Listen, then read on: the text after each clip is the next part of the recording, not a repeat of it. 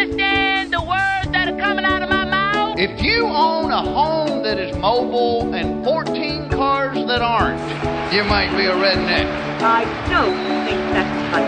I had a dream last night that a hamburger was eating me.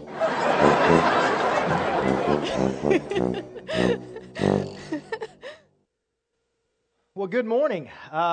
This is the second message in a series that we have titled Punchline. And no, I am not Harley. But everybody's sitting out there thinking, where's Harley? Right? That's what everybody's thinking. I've had that question asked. Well, I'm not Harley, thankfully.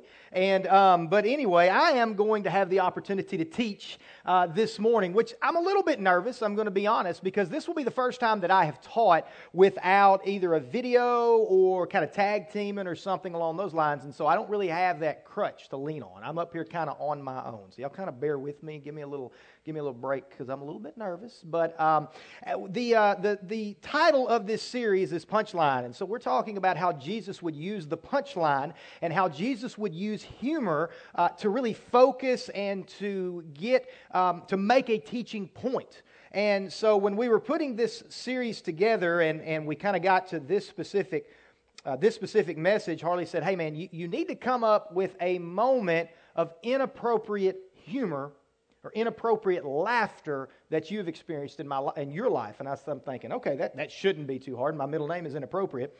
And so I'm really good at I've got a lot of inappropriate things that I have done in my life. And so it shouldn't take long. So I was thinking about it and going through many different opportunities that I could tell, the story that I could tell. And I was talking to Beth and I said, what do you think? And she said, I know the one you have to tell. You have to tell the funeral story.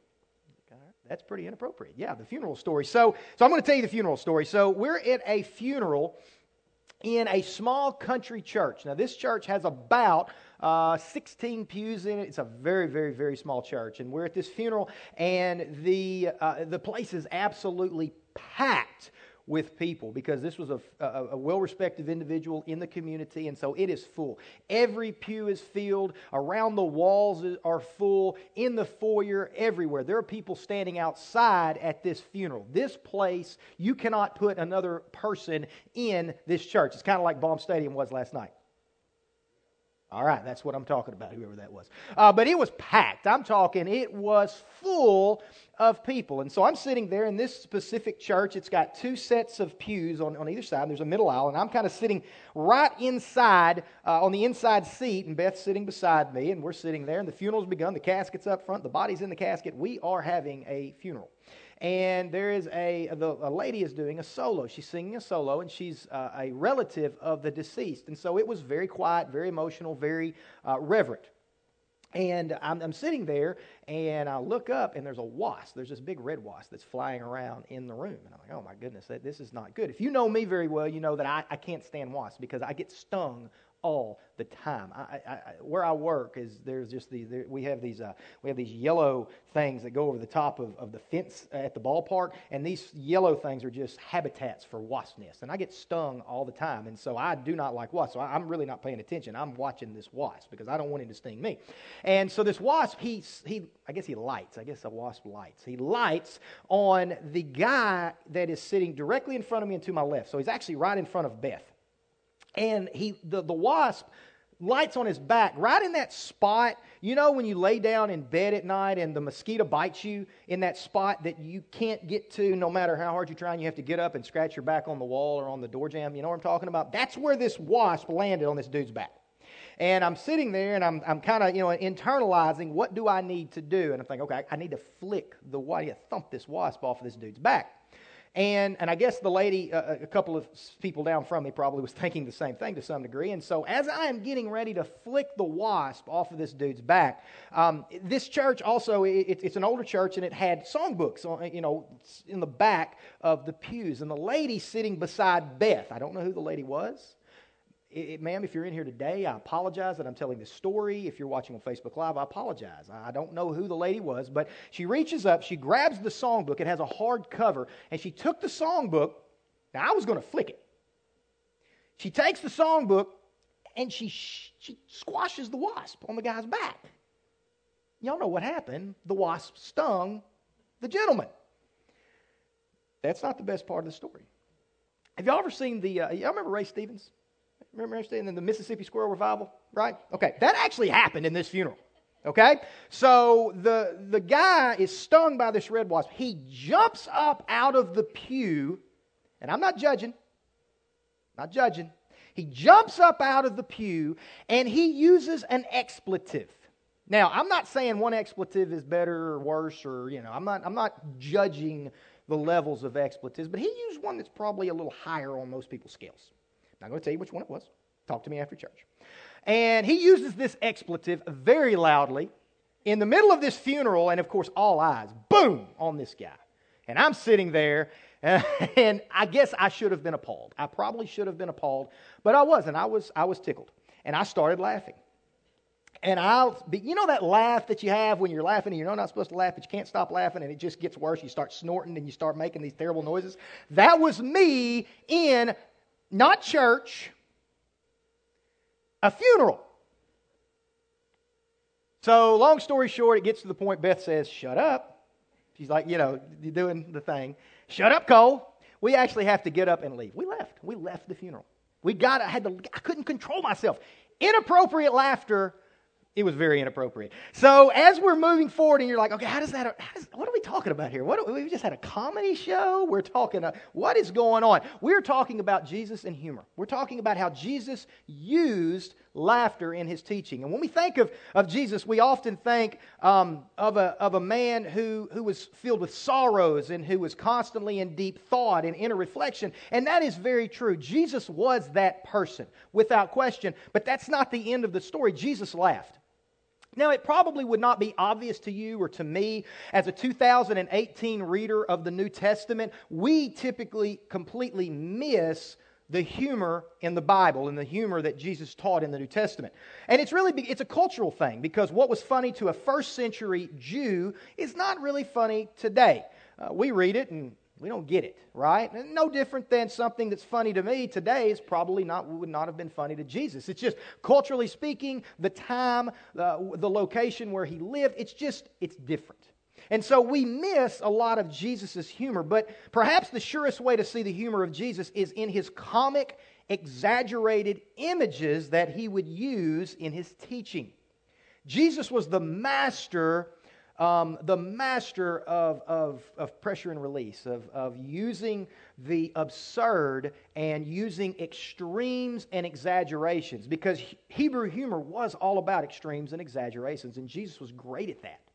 I had several examples of that in the script, and I was like, man, I just can't cover all that, so I took it out. And we're just going to focus on this one instance where Jesus used extremes and exaggerations as a punchline in an effort to make a point, in an effort to teach. Jesus understood the power and the art of the punchline. So as we jump into the Bible, we are going to talk about a story from the book of Luke, chapter 10. We're going to start reading in verse 25. And you probably have all heard it. It's the story of the Good Samaritan. And you probably never knew that there was humor in the story of the Good Samaritan, but there is. So we're going to just jump right in. Luke chapter 10, verse 25. It's going to be on the screen. The Bible says that one day an expert in religious law stood up to test Jesus. Now, so what we have here is an expert in religious law trying to test the author of the law. Probably not going to go well. By asking him this question, he says, "Teacher, what should I do to inherit eternal life?" That's the first question. We're going to actually have two questions that we're going to address. The first one was, what must I do to inherit eternal life? Remember, this individual is trying to trick and trap Jesus. And so Jesus, he's called a teacher, and so in the rabbi way of teaching a theology student, Jesus will answer the man's question with a question. Verse 26, Jesus replied, "What does the law of Moses say? How do you read it?" You're an expert in the law. What does it say? You tell me. Verse 27, the man answered, "You must love the Lord your God with all your heart, all your soul, all your strength, and all your mind. And this is where we're really going to focus today, and love your neighbor as yourself." Verse 28, Jesus says, "Right! Do this and you will live." You got it, man. Perfect. Couldn't have said it better myself. You nailed it. Those are the exact right words. Now, of course, it is something different to interpret the law correctly, and it's a totally different thing to be able to internalize it and perform it. See, Jesus knew exactly where this man's heart was. Jesus knew the actions and behaviors that this man has exhibited throughout his life. And this guy knew it as well. That's the cool thing. As we move on into verse 29 here in just a second, we see that Jesus' answer to the man's question actually makes him go, not sure if I meet that qualification. Because he begins to internalize his own life and his own actions. He begins to feel a little bit insecure about his treatment of others. It's kind of funny how God works that way sometimes. Verse 29, the man wanted to justify his actions. See, he's kind of beginning to question himself at this point. The man wanted to justify his actions, so he asked Jesus, "And who is my neighbor?" That's the second question. Who is my neighbor? And we could ask the exact same question to ourselves. So, whereas this man was asking the question, kind of in your own mind right now, ask yourself that question. Who is my neighbor? So Jesus sets up his next question, that question, he sets it up with a story, which kind of want to hit the pause button for just a second. This is actually a fulfillment of prophecy right in front of us. The Old Testament talks about how the Messiah would come and he would teach in parables. He would teach in stories. And right here we have Jesus doing that. He's actually teaching in a parable. And so in verse 30, Jesus replied with a story. A Jewish man was traveling on a trip from Jerusalem to Jericho, and he was attacked by bandits. Now, this was a very common thing. It was not unusual at all. This was a very dangerous road. It was a known commodity that it would be dangerous to travel on this road from Jerusalem to Jericho. They stripped him of his clothes, beat him up, and left him half dead beside the road. Again, this is normal. Now, we should say at this point, it is no longer just Jesus and the expert in religious law. It's not just him anymore, because we know that anytime Jesus would teach, there would be a crowd that would gather. So at this point, there has been a crowd that has begun to gather around Jesus. So there's a lot of people that are starting to kind of trickle in because Jesus is teaching. So all of these people that are listening to Jesus talk, they're thinking, yeah, that's not outrageous. That's totally acceptable. He probably should have known better. You know, he probably should have had his concealed carry with him. I mean, this is a known, dangerous road. This is going to happen. Verse 31, Jesus continues on. It says, by chance, a priest came along. Now, that word by chance, we're going to talk a little bit later, and we're actually going to say maybe it's a little providential and as we continue on. But by chance, a priest came along. But when he saw the man lying there, he crossed to the other side of the road and passed him by. Now, a couple of things that we have to read into the text. One is this. The man that had been beaten up and had been left half dead on the side of the road, this would have been a Jew. It is understood that this is a Jewish individual. Okay? That's important. It's understood that this is a Jewish individual. And we see here that the priest walks up, looks, goes across the road, goes and continues on. And he doesn't do anything. And some people have said, well, he's a priest. He cannot touch a dead body because, if he didn't know if the man was dead. And he couldn't touch a dead body because it would make him unclean for his temple responsibilities. But remember, he's going from Jerusalem to Jericho. So there's no temple responsibilities that are being had. He's going away from the temple. So that's not a valid excuse. And then, in fact, one of the priestly duties, in fact, was if the man had have been dead, it was his responsibility to bury him, regardless. He was expected to bury him. So there's no excuse here. And as we're talking about the priest, I want to point this out also. In Jewish culture, in the culture that Jesus was teaching to specifically at that moment, the priest was at the top. He was the best of the best. The priest would have been the equivalent to the Catholic Church reverence of the Pope. I mean, the priest is at the top of that cultural ladder. He knows how to talk. He knows how to walk. He wears the right clothes. He lives on the right side of town. He drives the right car. His kids go to the right school, and they play on the right ball team. He's at the top of the cultural. He's at the top of the religious ladder. He is the best of the best. And he just looks the other way, and he walks on.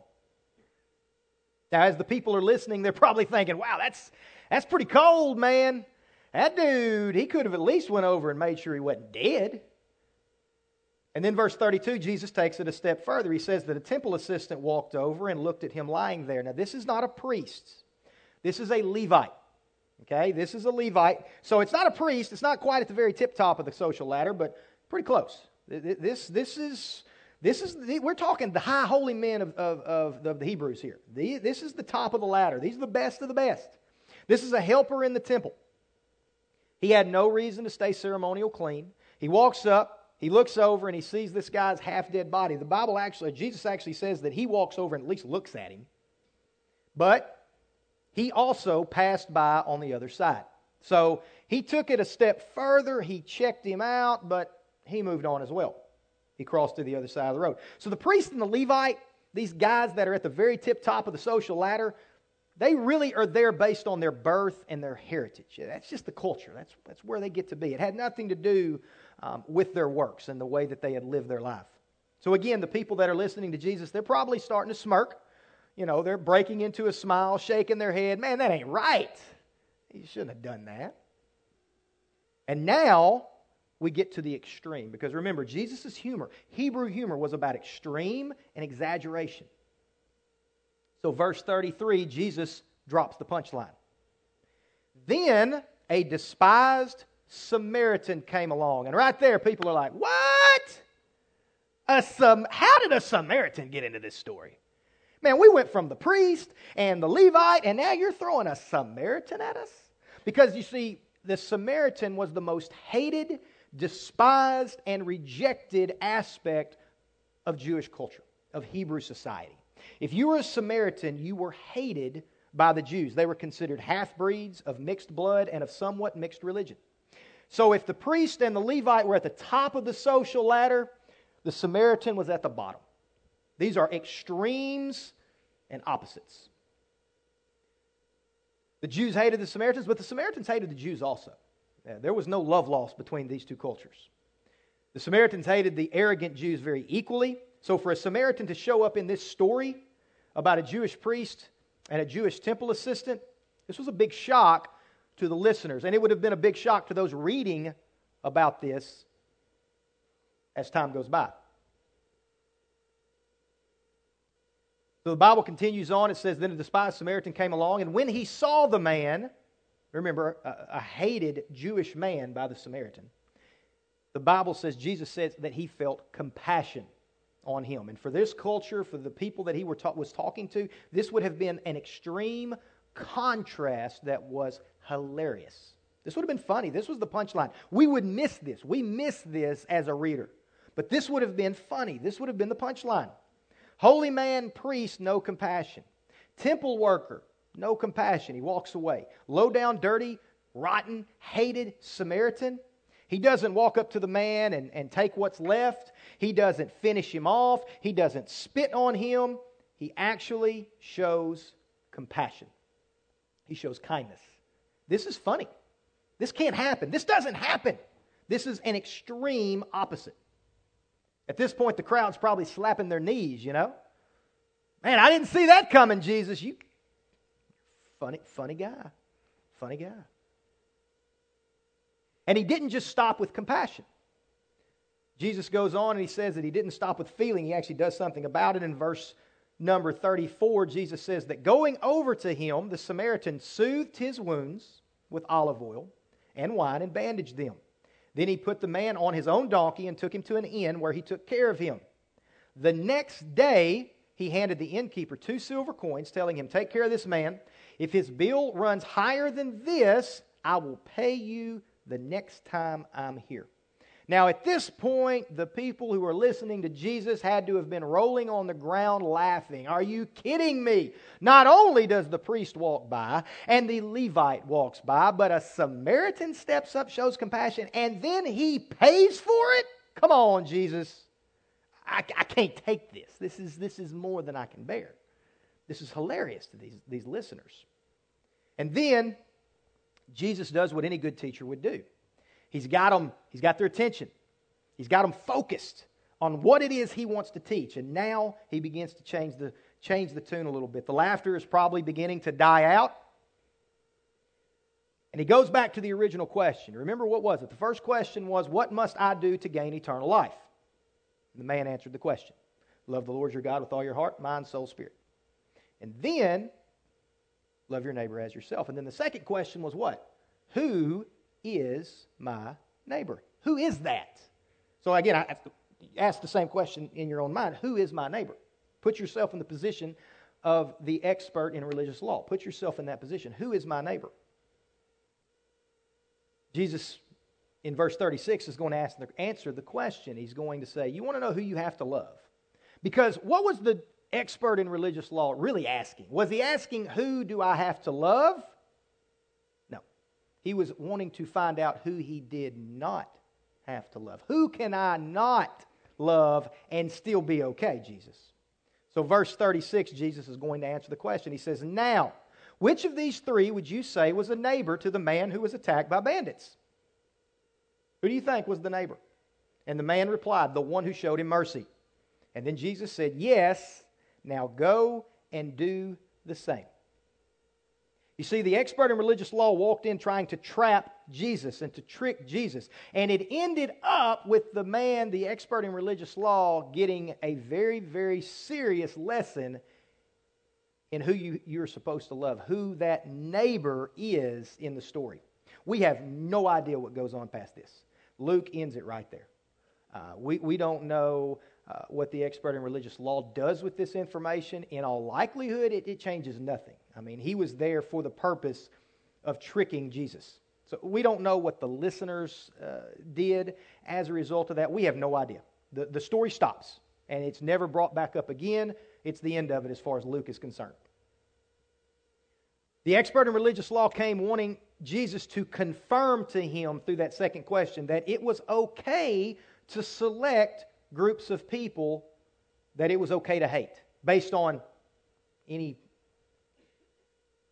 differentiation you want to come up with. What had started out as a test of Jesus about salvation, which Jesus at that moment, it was all about the law because Christ had not gone to the cross yet. So what started out as a law discussion became a who is included in the group of people that you must love and treat with respect and kindness. Who is my neighbor? Jesus' answer was very simple. You love God with every fiber in your being. With your blood, with your sweat, with your tears, you love Him with all your heart, all your mind, all your soul, all your spirit. And you love your neighbor. And your neighbor, his answer is everyone. Because if a Samaritan can love a Jew, you can love everybody. Because again, these are the extreme opposites of that day. There was no groups of people that were further apart than the priest and the Levite and the Samaritan. So Jesus is saying with that, if this guy can love that guy, you can love everybody. In fact, our bottom line, love for others flows from a radical love of God with no boundaries. Love for others flows from a radical love of God with no boundaries. The neighbor love that we're talking about shows no boundaries because it comes from a radical love of God. If you love God the way you're supposed to, Jesus is basically saying, when you love God the way you're supposed to, there are no boundaries to who you love when it comes to your neighbor. You love everyone equally. According to Jesus, what made the priest and the Levite different from the Samaritan had nothing to do with their race. It had nothing to do with who they were, where they were from, but it had everything to do with the fact that the Samaritan showed compassion and took it to the step of action. And the priest and the Levite did nothing. The Samaritan, not the holy men, loved God in that radical way that resulted in a love of his neighbor with no boundaries. At that point, Jesus drops the mic. That's it. That's the end of lesson. I've said all you need to know. Who is my neighbor? Everybody. No matter who they are, where they're from, what they do. Everyone falls in that category. The end of the story. It's the end of the comedy. Now again, Luke leaves the story very open-ended for us. And I think that there's a purpose there.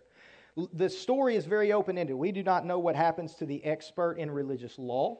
We do not know what He does. We don't know if He turns over a new leaf, and we have no idea. We have no idea if the listeners in the crowd have a conversion or have an experience. We have no clue. So really, the only thing that we can take from that is how it affects me and how it affects us collectively in the face of what Jesus taught. That's really the next part of the story, because we don't know what happens to the expert in religious law or the listeners. So how does it affect me?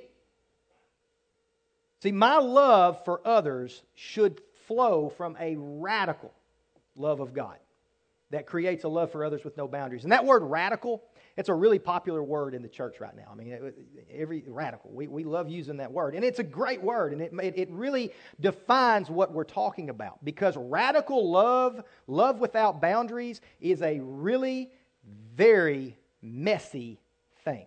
It's messy. And we're going to talk about that here in just a second. It has nothing to do about knowing God's commandments and knowing every verse there is in the Bible. It has nothing to do with my position or your position. It has nothing to do with our interpretation of God's law. It has nothing to do with my race. It has nothing to do with your cultural background. It has nothing to do with where you were born or who you were born to. It has everything to do with the way that you treat others and the way that you respond to others. It is a direct result of my love for God. It's how I love others with no boundaries. The Samaritan didn't just show compassion and love for the man. He actually showed it. Or he didn't just show it for someone like him. The Samaritan showed love and compassion to his enemy. Because the Jews and the Samaritans, they were enemies. And he showed it to his enemy. The law expert was doing everything he could to misuse the law. He wanted the law to define for him who he did not have to love. And Jesus pretty much took that away. He said that the love of a neighbor has no boundaries. Now, I'm going to go through kind of a list here. And after the 9:30 worship experience, had a conversation with a lady, and we were talking about how some of these statements are really hard. I mean, we're talking about, again, what's that word? Radical. We are talking about a radical love that shows no boundaries and gets very messy when we're talking about love your neighbor as yourself. So, some of this stuff's tough. But what we're talking about, no boundaries, what does that mean? What does no boundaries mean? It means you love the addict. You love the person that others reject. You love the abused. You love the abuser. You love nations that pursue other gods. That's a tough one right now, isn't it? Culturally speaking. I mean, it's all about culture. Our culture, man, that's a tough statement. You love those that pursue other gods. You love the despised. You love the right. You love the wrong. You love the communist just as much as you love the Republican, and you love the Democrat. You love your enemy, everyone. Jesus in the story is saying, when the question was asked, what must I do? Love the Lord your God and love your neighbor as yourself. Who is my neighbor? Everyone. That we could go forever with a list of who we have to love. And it is messy. It is a messy thing when you're talking about a radical love with no boundaries.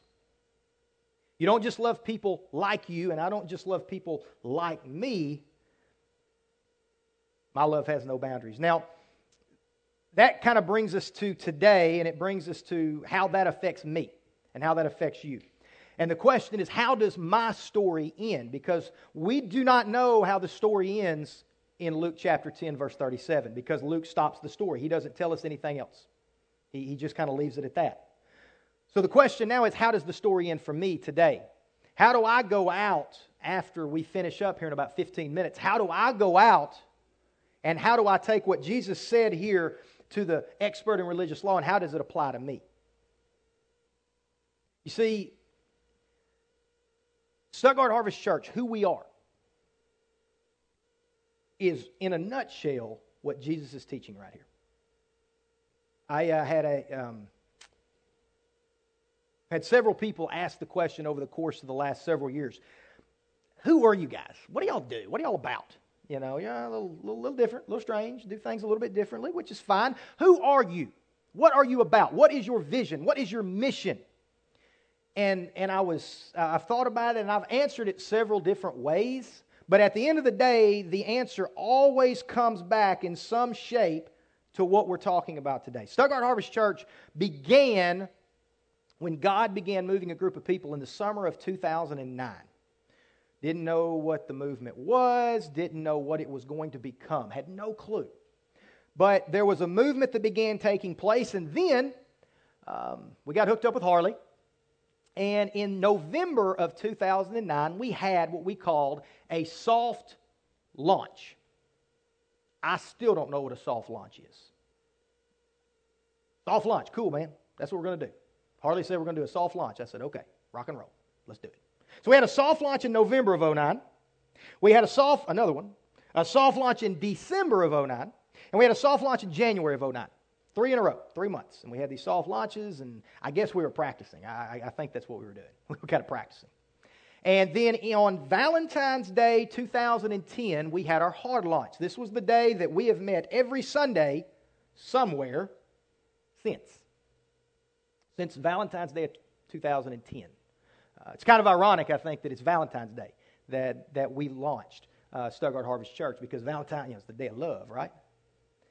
And through the course of the 8+ years that we have been a church, through the course of that time, there's been a lot of, again, people have asked the question, who are you, what do you do? And it boils down to a very simple idea, who we are at Stuttgart Harvest Church. And who you are if you're a part of Stuttgart Harvest Church, or who you hopefully are becoming, and I'm becoming. We're a church who wants to love those that are not connected to a church, that are unchurched. We want to love those who have been hurt in some way by a church. And we want to do it in a radical way. We want to do it in a way that shows absolutely no boundaries.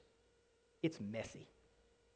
That's who we are. You say, who are you at Stuttgart Harvest Church? Who are you sitting in the seats of Stuttgart Harvest Church? If you're going to hang around here very long, you're going to have to be people who will love radically with no boundaries, regardless of race, regardless of culture, regardless of past events, regardless of where you live, what you do, and what you've done. Because that's who we are. We're a church that loves radically with no boundaries. Because our neighbor, according to this, is everyone. And so as we move forward, we talk about next steps. We always have a next step, right? And it was tough to come up with the next step for this series, for this entire series, really. But specifically for this message, it was difficult to come up with the next step. And we were kind of going back and forth. What can the next step be? What can the challenge be? And finally, what we said was, you know what? The next step is simply what Jesus said to do. Go and do the same. You see, as we walk out of these doors in about 10 minutes or so, we're going to go to work. Hopefully not today. But at some point this week, we're going to go to work. We're going to go home to family. We're going on vacation. We're going to do all of us are going to go our separate ways. But over the course of the next 7 days, we are going to come into contact with people. That is almost guaranteed. We will come into contact with people. And we will come into contact with a divine appointment and a divine opportunity to simply love radically with no boundaries. Don't know how many people, don't know how many opportunities, but I promise you, just like the Samaritan, he was given a divine appointment with God, or by God, in this story. I'm going to have that divine appointment at some point this week, and so are you. So our challenge, our next step as the band begins making their way up. Our challenge, our next step for this week is very simple. It is taking exactly what Jesus said. You're going to get an opportunity to have a divine appointment. And you're going to have an opportunity to love radically and to love with absolutely, positively no boundaries. And our challenge this morning, our next step this morning is basically taking the exact words of Jesus and saying this. Just like what the Good Samaritan did, Jesus said, now go and do the same. Let's pray. God, like the expert in the law, I often work so much harder trying to define who my neighbor is instead of simply loving everyone around me with this very same radical love that you showed to me at the cross. I ask that this week you would prepare me in the event that I receive a divine appointment like the Samaritan, and that I show a love with absolutely no boundaries to those that I connect with. God, I also ask that you would completely cover Stuttgart Harvest Church with a compassion for your creation, that we might exhibit our love for you through our actions, and that as you commanded, we choose to go and do the same as the Samaritan. Thank you for the example of radical love that you showed us at the cross, and it's in Jesus' name we ask these things. Amen.